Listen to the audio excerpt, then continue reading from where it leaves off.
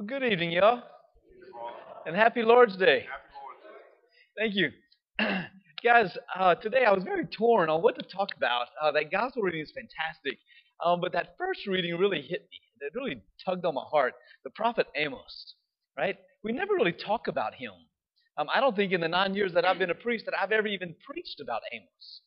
And so I was really kind of intrigued at him. And the very, very first sentence is what kind of got me. Today's going to be a little more of a teaching homily because I want to hit something really cool.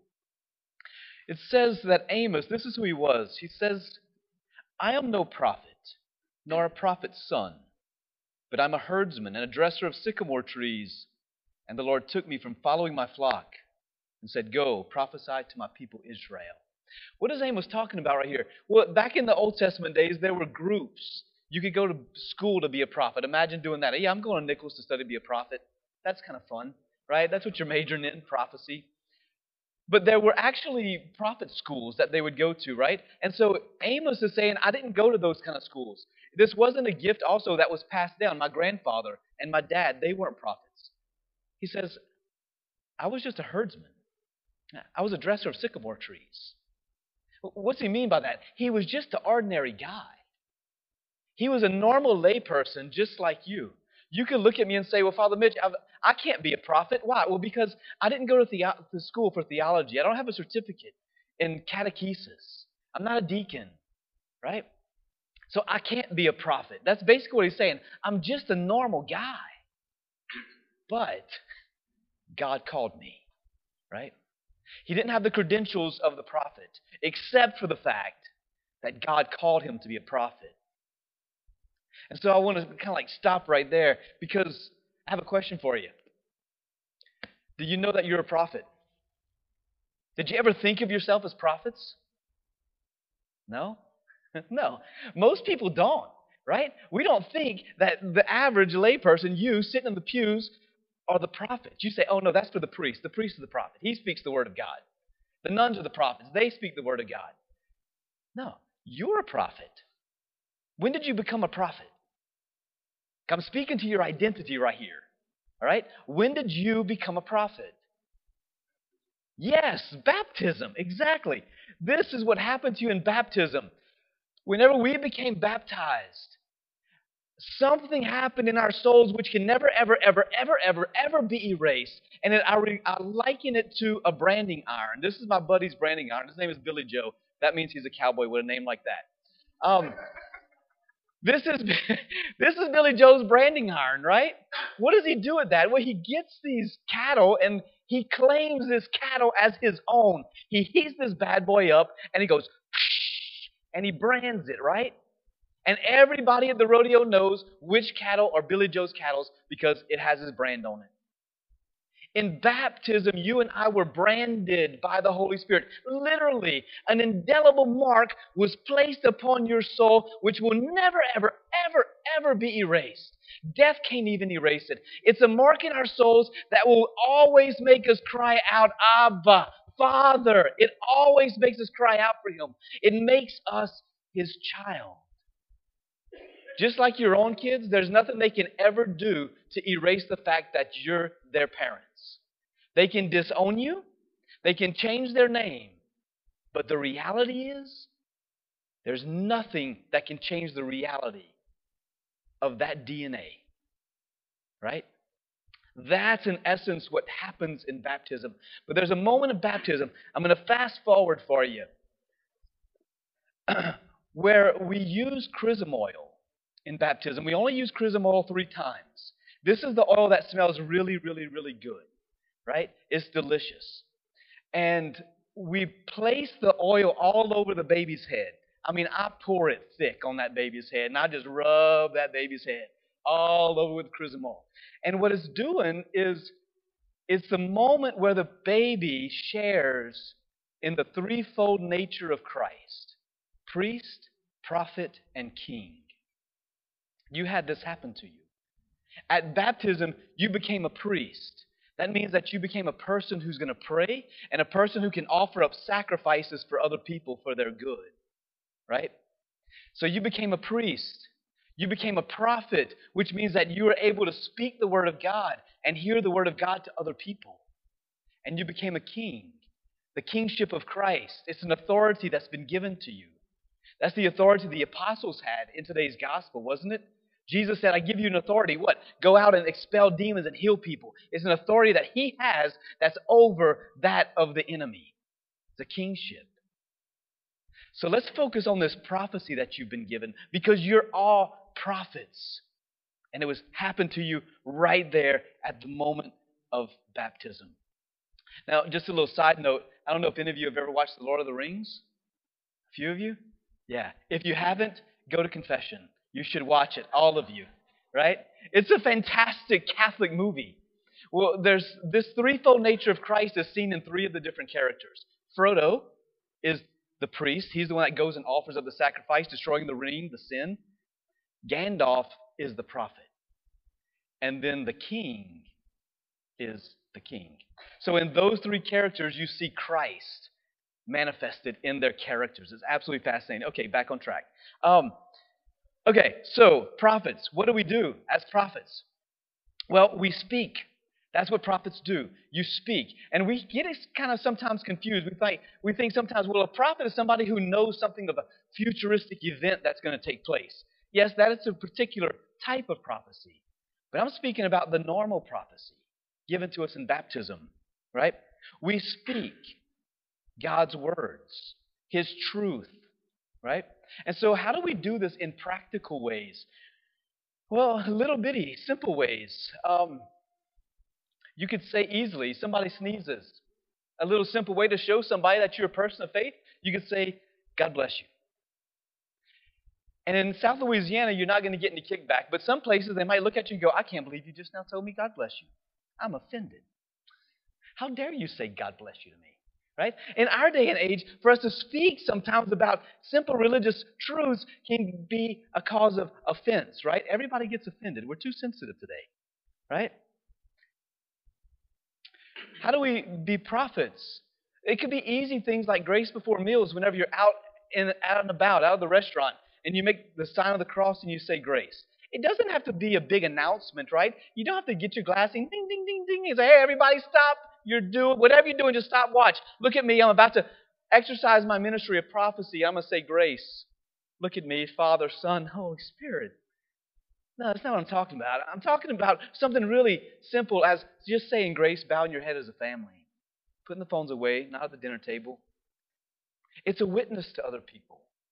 Like, I love whenever I'm out and I'm out having dinner with people, and all of a sudden you look across the restaurant and you see a little couple that's at the end over there, and they make the sign of the cross and they grab hands across the table and they pray. God, it's just such a cool witness. It says that they are people of faith. They believe, right? You know, I'll never forget. Sometimes prophecy is not always easy. Sometimes it's a bit uncomfortable too, isn't it? Whenever we're called to speak a truth to someone that we know is going to be a difficult conversation to have. But we have to have it. Why? Because you're a prophet. You got to speak God's word. In season and out of season, popular, unpopular. We speak God's word. I'll never forget whenever I was in CPE, I was in the seminary and we were in the hospital. And I was assigned to the cancer floor. And so everybody on my floor had cancer to some degree or another. Some of them were in there for an entire month, completely isolated from their families as they had all this medication. And I'll never forget honestly praying for them at night. And I would write little sticky notes, and I would give it to them.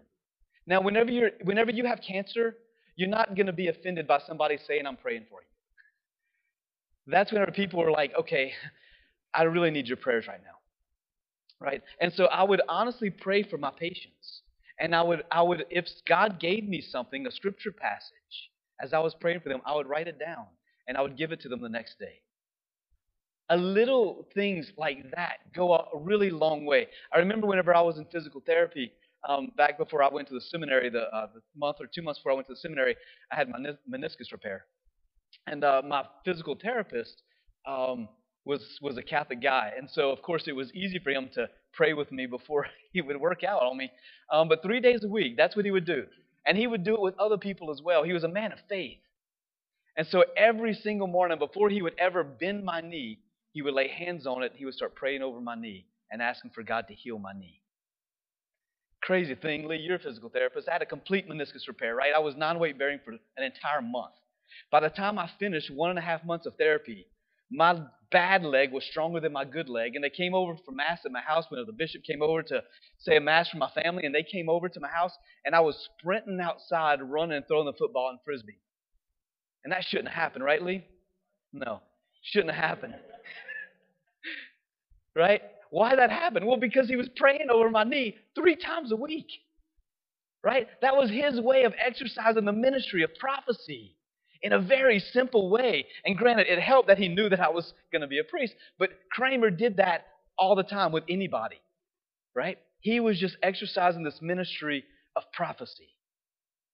And so these are the ways, simple little ways that we can do it, right? When somebody asks you to lead prayer, don't be afraid.